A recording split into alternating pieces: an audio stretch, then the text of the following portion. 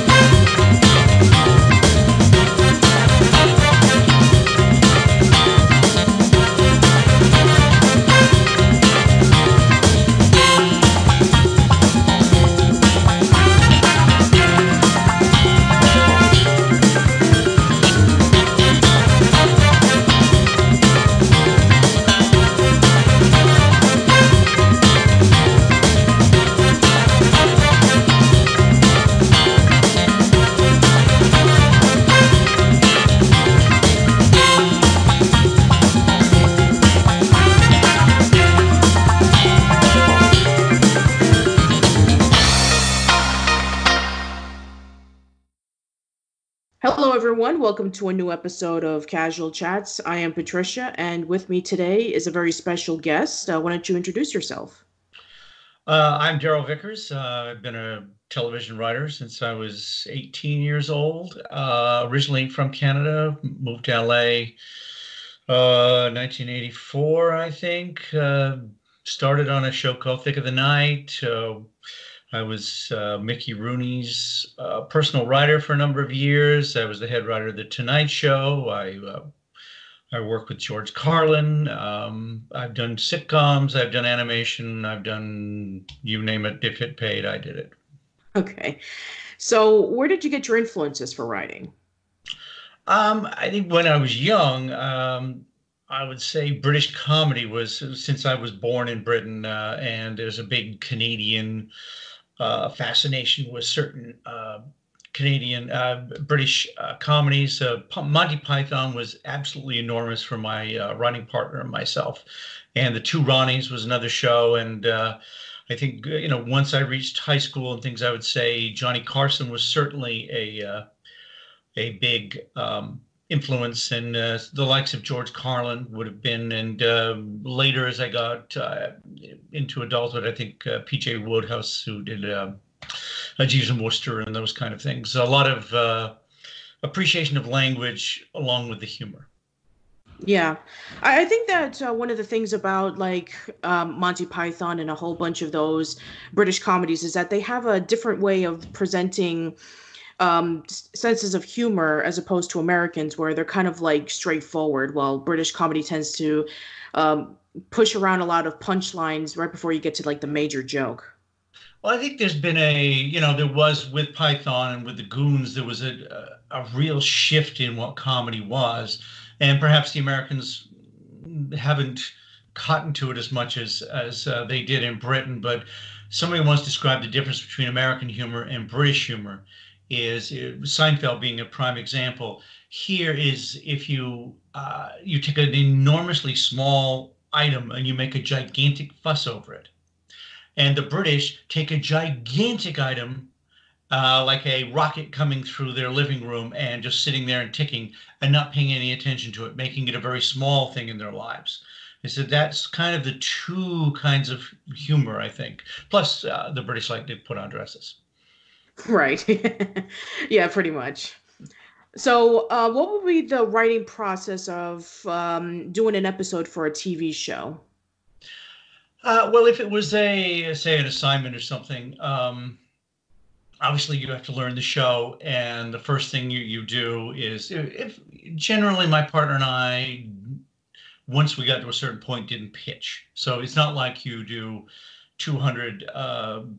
They usually go between, and back in the day, we used to do, say, 2 or 3 sentences to give you an idea of what the storyline would be on a specific show.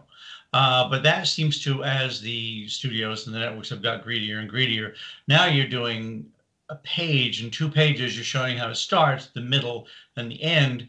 And the problem with that is that if there's something in it that they don't like, well, you've wasted all that time beating out all the story. Say if it's about a guy who finds an orange and he tries to return the orange, and somebody beats him up because they think it's his orange, and in the end, the orange finds its rightful owner. Well, if you do all that, and they've already done a show about oranges, you've wasted all that time. Whereas, I'd like to do a show about an orange. Writing 2 sentences like that would save all that time, but they don't care. I mean, basically, there's a lot of studios and networks are in the business to waste your time because it's no skin off their neck how much work you do. So basically, you would do some sort of story thing between 2 sentences and a couple of paragraphs. And once they okay that, and maybe they give you some notes, then you would break it down into scenes. If it's a one camera show, well, maybe there's 20 scenes or something like that. And if it's a multi-camera, of course, you're breaking it into acts and you're breaking it into 2 or 3 scenes an act because you only have so many sets in a multi-camera show. So they're different animals. So yeah, you have to write to whatever the parameters are of what you're doing. And of course, animation, there are different parameters in that. You are a lot more free in 2D animation than you are in 3D animation because everything you do in 3D animation costs money. So it's very restricting. When we first started out, and I don't want to digress too much here, but early in 3D animation, it was almost like radio because they couldn't really do anything because everything was so expensive that, for instance, we did an episode of Jimmy Neutron, and it was called Granny Baby, and Jimmy gives this age-reducing formula to his grandmother, and it turns her into a baby. So we said, basically in even a live action show nowadays, you'd show that kind of transformation from old to as she would shrink down and get younger and younger and younger. You couldn't do that in 3D animation because every single step along the way was a brand new model and it would have cost a fortune. So basically you could see her as an old woman. There would be a bing and then she would be a baby. That's the entire transition. You couldn't lift somebody up back in the early days, or you couldn't say hug them because or you couldn't change their clothes. You could change the color of their shirt, but you couldn't give them a jacket because that was a whole new model. So everything costs money. So you have to, when you're writing for the show, you have to be aware of what the parameters of the show, what their budget is, because shows are always trying to save money, and you just need to know those things. So, because one of the things, if you write your draft or whatever it is, or your outline, and it's completely wrong for the show, or you've spent more money than they spend on the entire season on this one episode, it doesn't look good. So you just have to do that little homework to know what they're expecting and how they particularly present their product, because it is a product. I mean, if you're writing to order, it's like anything. It's like somebody tells you they want a pepperoni pizza with some anchovies. That's what you do, and it's very similar. I mean, there's some creativity in there, but that in the end of the day, you need that pizza the way they order it. And so from sending in the outline, and then they will always give you notes, and you will break it down again, and then you just add the dialogue to it. For me and my partner, we are very gifted at dialogue, so that was always the easy part for us. Some people it's not. A lot of people, when they do an outline, they don't put dialogue in. For my partner and I, it used to cement who the characters were, because if we could hear them talking, we built up their personalities, and it set something in your head. But we were unusual that way. Most writers do not do a lot of dialogue in outlines. Right, right. Yeah, it does make a lot of sense because you want to be able to get towards the main point whenever that you're presenting something. And if they want to see how your work is and they want to know if they can be able to do anything with it. If it's something that has already been done or it's too complicated, then there might be a chance that they won't accept it. I can definitely understand that because I'm going to school and getting a broadcast journalism degree, and being in the media industry, especially, can be you have to play by their rules, and you have to, um, even though that sometimes it can be pretty limiting, depending on who you work with, then you just have to do what you can with the limitations, and hopefully it goes well. I think part of being a professional is you do the best you can under the circumstances. I mean, not every show has an unlimited budget. So, I've known writers who, if the show pays $100, they give you $100 worth of effort, and if it pays $1,000, you get $1,000 worth of effort from them. My partner and I think that's probably one of the reasons we've had such a long career is no matter what it was, we gave our best within the parameters we were allowed to do. You can only make something so good because that's what they want. You have to give people what they want. But you can always try and make it as good as possible within those limitations. And it's at the end of the day, you gave your best. So as opposed to, well, I just pounded this out and you know, after it's done, whether you care about what happens to it after that or not. But you're as a writer, the script is your responsibility. And if the script was good, then it's out of your hands if you're not running the show. So basically, at least then you gave it your all. Right. So, what was your favorite show that you were able to get the opportunity to work on? Um, I have four. I think that stand out in my career. I think the Tonight Show. We were head writers, and we would write, put together the desk spots, and basically, if Johnny liked it, then he did it word for word. So there was a certain real, I think, I wouldn't say unique because obviously that's, but because other shows have done it, but there was something wonderful about writing, and there's certainly pressure in it, that writing something in the morning and seeing it performed in front of 400 or 500 people that night and being able to stand backstage and hear that laughter from something that had only been created that day. It's an unusual situation, and when you go out and you bum, which we did sometimes, because again, you have no rehearsal. I mean, you don't try things out off Broadway and then give it your the final polished product. It's basically the writers we had were some of the best in the world because you wrote it that morning. We put it together by lunch or 1 o'clock. We gave it to Johnny, I think around 2, and he performed it at 5:30 in front of a live audience. And you just don't get that kind of experience. It's just, uh, it's not filtered through a million people. And most of the stuff you do in television is just everybody has input. In this particular case, it was myself and my partner and Johnny, and that was it. Ned's Newt was another one. It's an animated show that we did 3 seasons of. It was very early. It was the first animated show we did. And it spoiled us because we had very little interference in it. And we got to do some really interesting stuff, which in hundreds and hundreds of episodes following Ned's New, we did in animation. We were never able to replicate that kind of creativity and the freedom. We did a show with John Landis called Campus Cops. We had a great cast, and we were able to do some very interesting stuff on that. And again, very little interference. That's the theme with me is if they didn't interfere with you too much, then those were the most enjoyable shows because it was basically you were putting on something close to what you actually wanted to see. And I would say the last one I did a show, I ran it myself a couple of years ago called Hitting the Brakes for a streaming platform. And basically it was myself, another writer named Steve Bilnitzer, and we wrote the entire show. I ran it with him, and basically we had a great cast, and we were able to do some goofy stuff. And again, without a lot of interference, it was one of those joys to do. Right.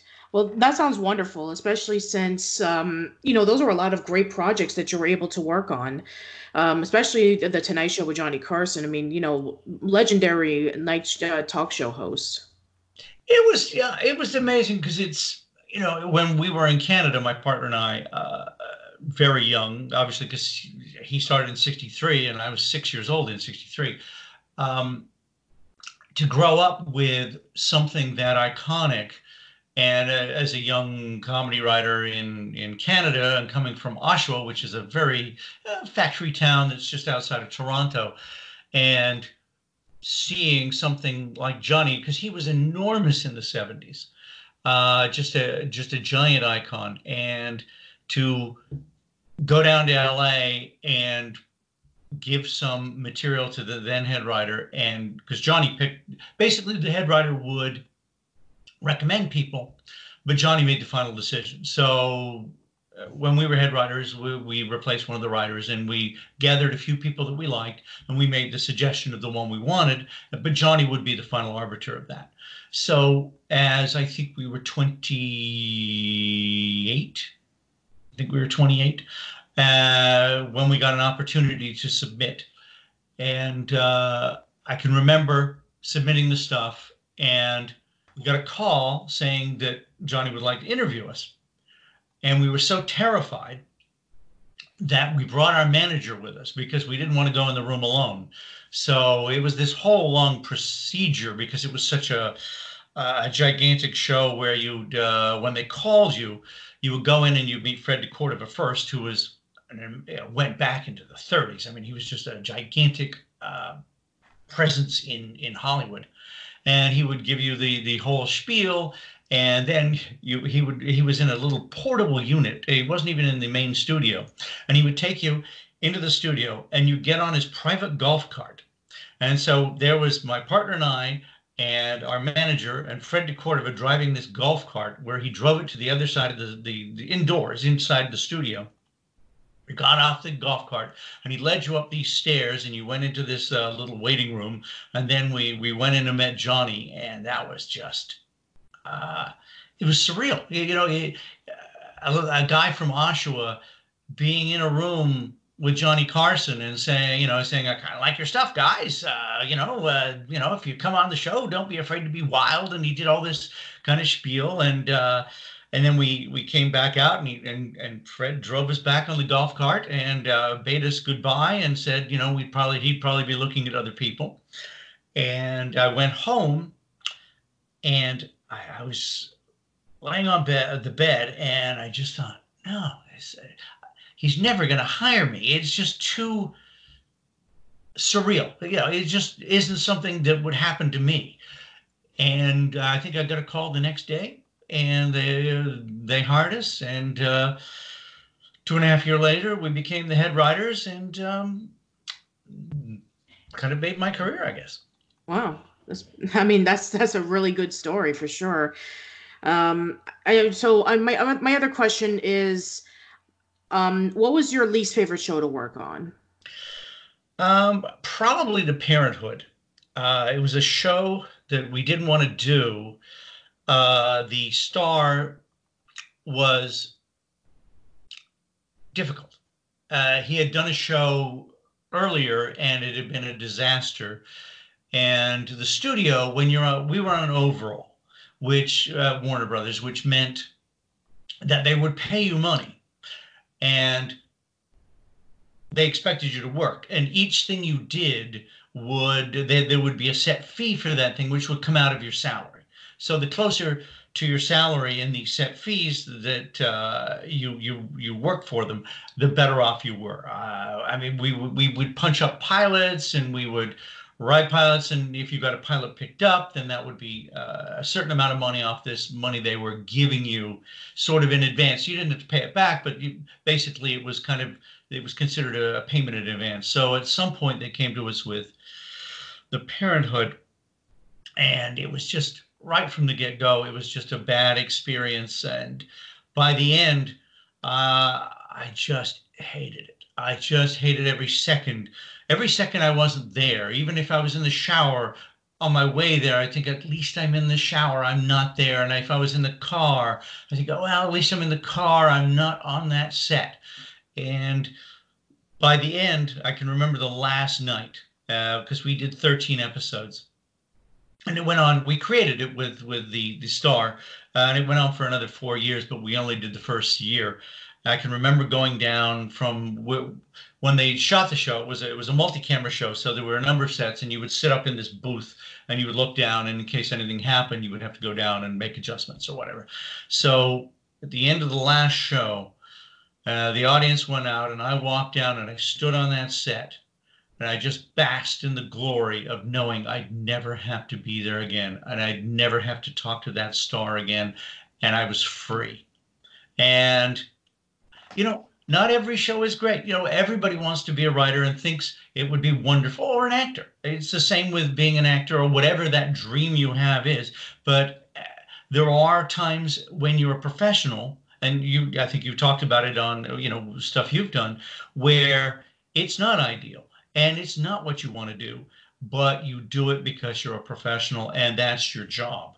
And yeah, just because it's show business doesn't mean it's not a job. Doesn't mean you don't have to get down there sometimes and you dig that ditch and you hate every second of it.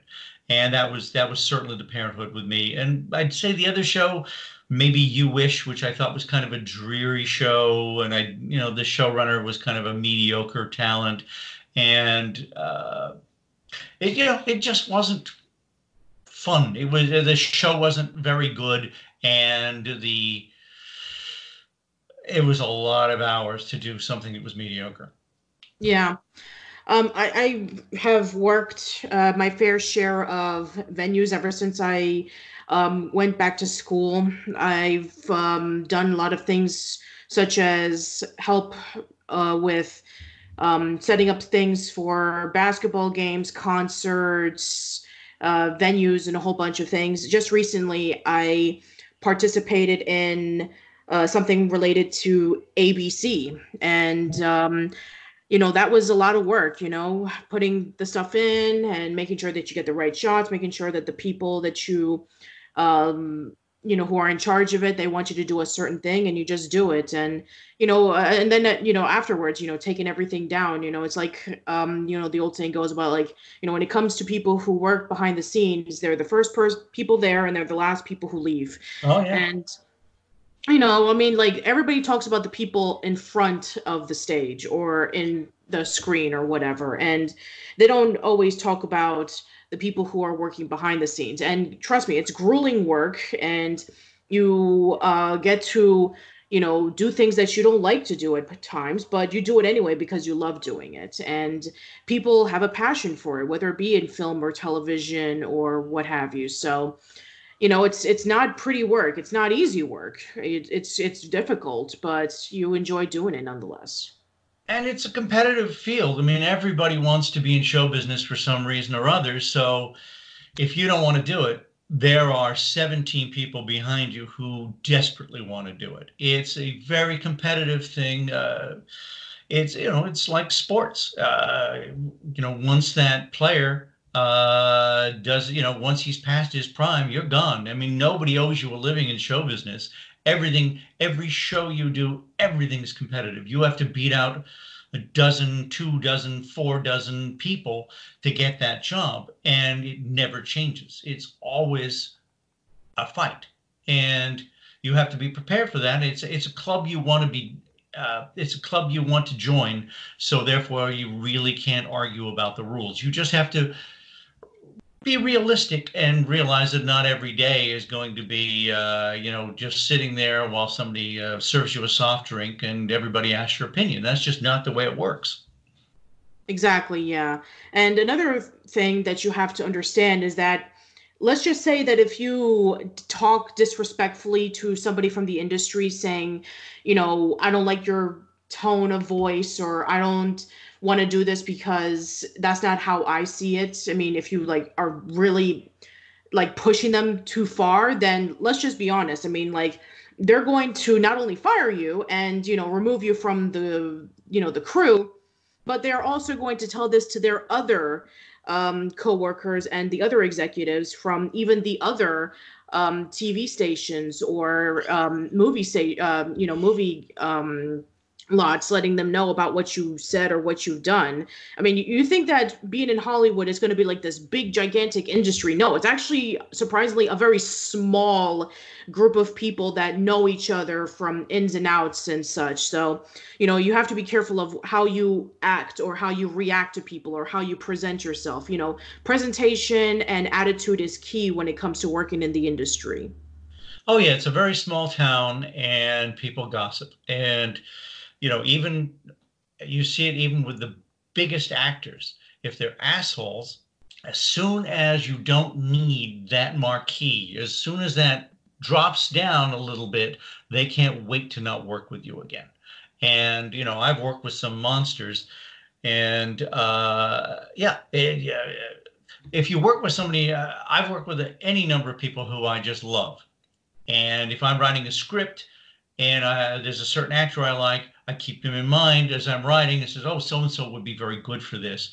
I work with a lot of really good people on my last show, and I'm writing some pilots now, and I keep them in mind.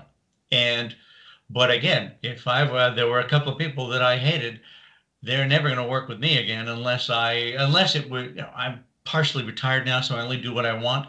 But it's one of those things where I spent many, many years working with jerks, and you just get tired of it. And if you have the power, if you get that opportunity, or somebody asks you, I mean, I've had a lot of people, a lot of showrunners and things will call me and say, "How was so and so to work with?"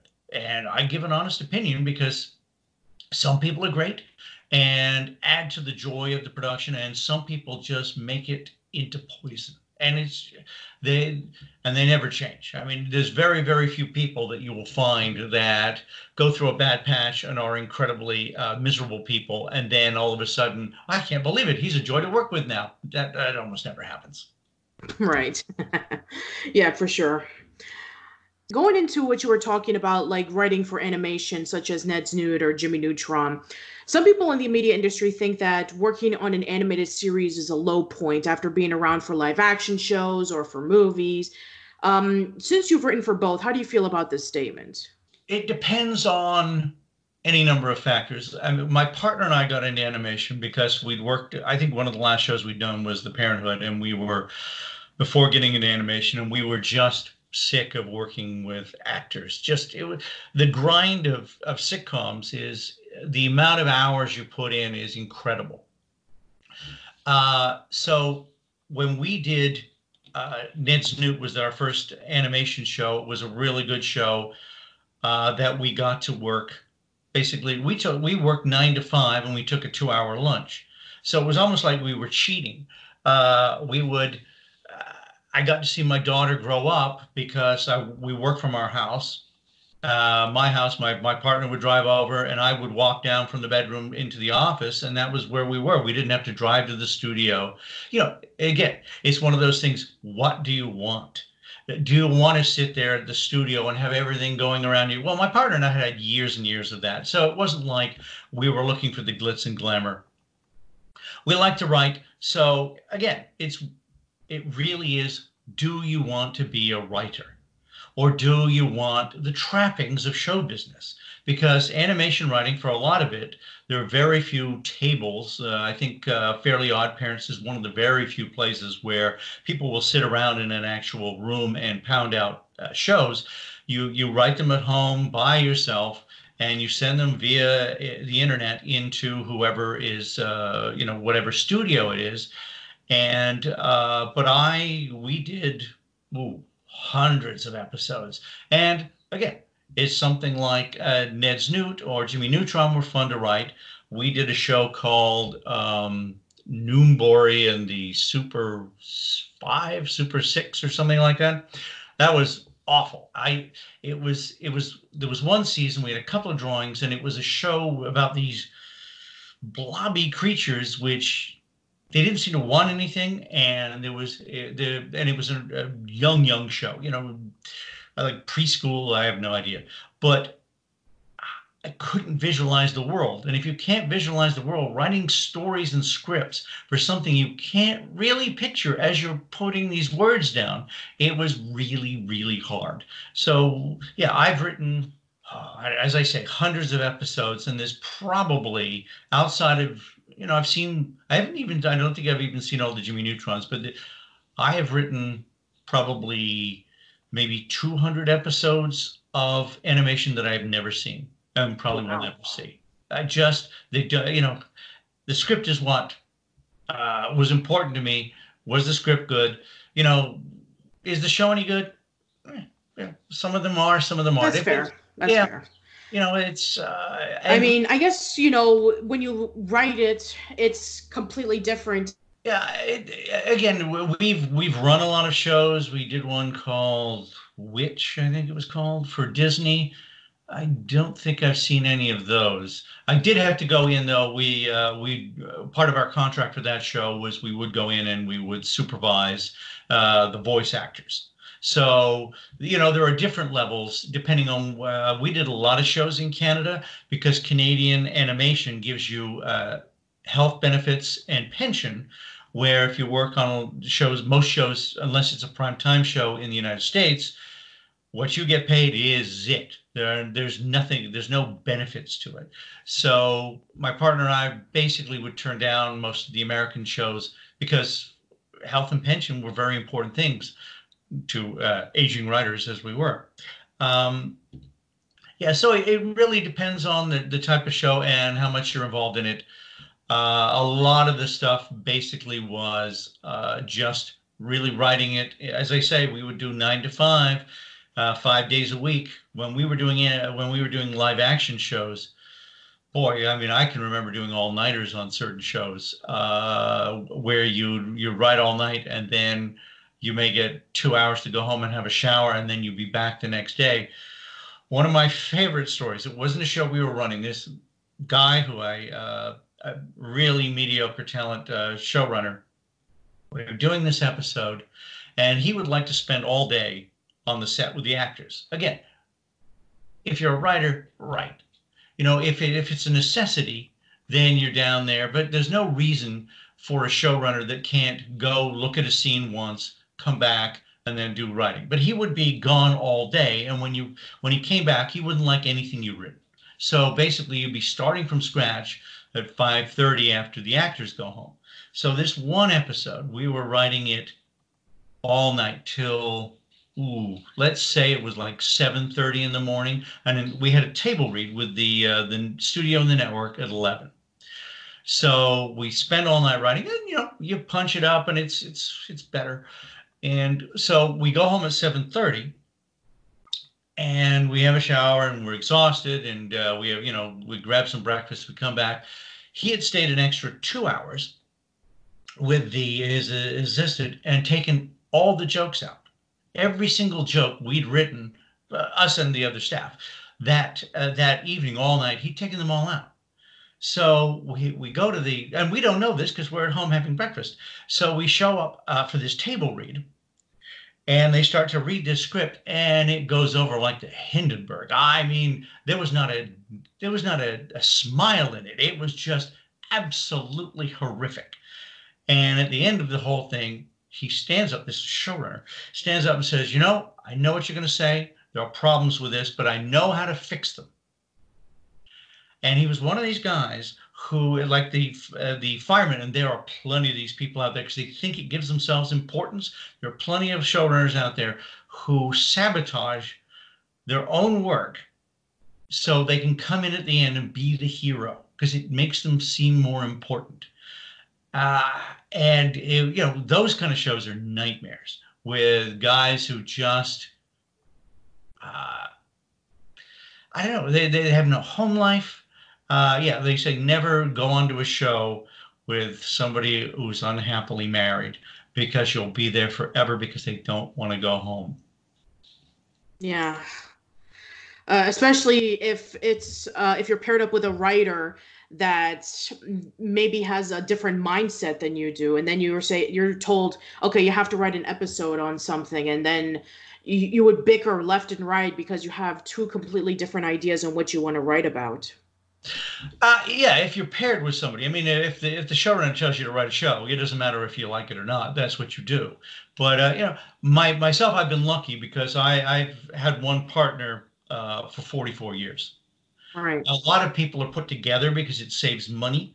So I know when one of my very first shows was Thick of the Night, and you basically, I think you paid the same kind of money for two writers that you did for one. So they would hire Joe Blow and some other guy, and they would say, "You're partners now." And you'd be in a room together and you've never even seen each other before. So there's a lot of these partnerships. A lot of them don't last. Some of them are partnerships of convenience and budget, and some of them, some guys just like partners, and they will, these things are like marriages, except in a marriage, you get better things than some bad jokes from the guy across from you. So yeah, there are a lot of guys who throughout their careers will have four or five different writing partners, and sometimes they work out well, and sometimes they don't. Myself, uh, my partner, because we started so young, I mean, we started writing when we were, oh God, I think we were like 14, 13, and became professionals at 18. And, we still do the odd project together. I do a lot of solo stuff now in the last few years since I've been semi-retired. But I mean, we would argue. I mean, we were infamous because you'd hear us screaming at each other down the hall. But again, it was more of a brother type thing with my partner and I because we knew each other so well. It wasn't born out of finance or it wasn't born out of convenience.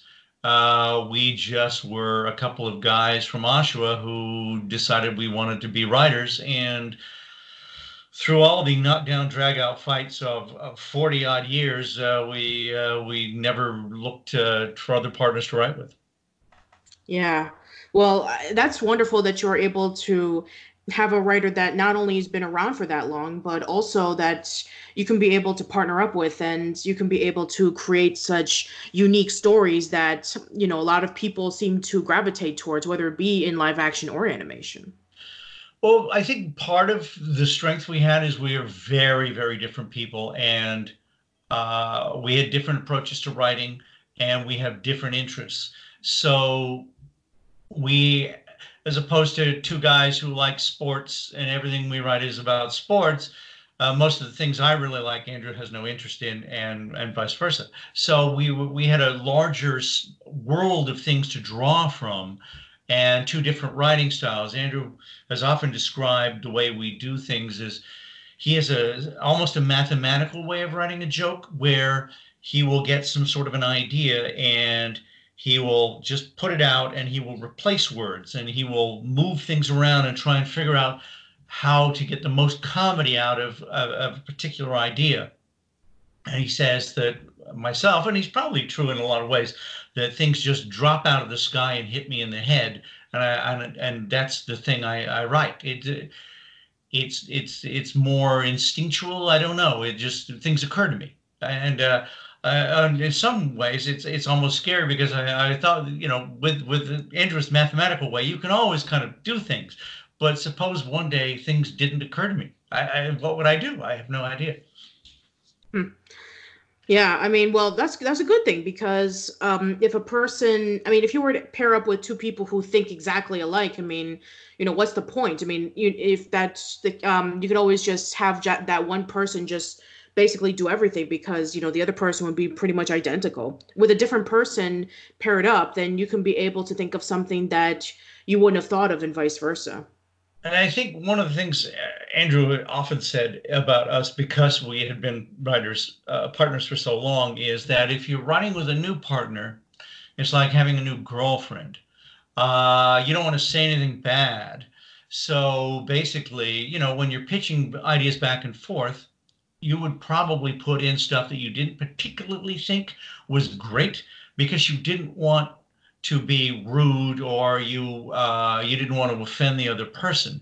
Andrew and I were never afraid of offending each other. So it would be a much more heated thing, and we were never afraid to say, I don't like that line. We can come up with better than that. Even if the other person really liked that line, we would certainly lock horns on a lot of stuff where if you didn't know the person that well, you probably wouldn't want to go to the mat like that. Yeah, exactly. So I have one more question for anybody who's tuning in who may even want to work in the media industry. You yourself as a TV writer, what advice would you give them? Well, I think the advantage you have today is technology, which wasn't available to, when I started out on manual typewriters. I mean, electric typewriters were a fortune and they weren't correctable. You had whiteout. So, I come from the stone age of writing. I mean, I was at the end of the great old Hollywood.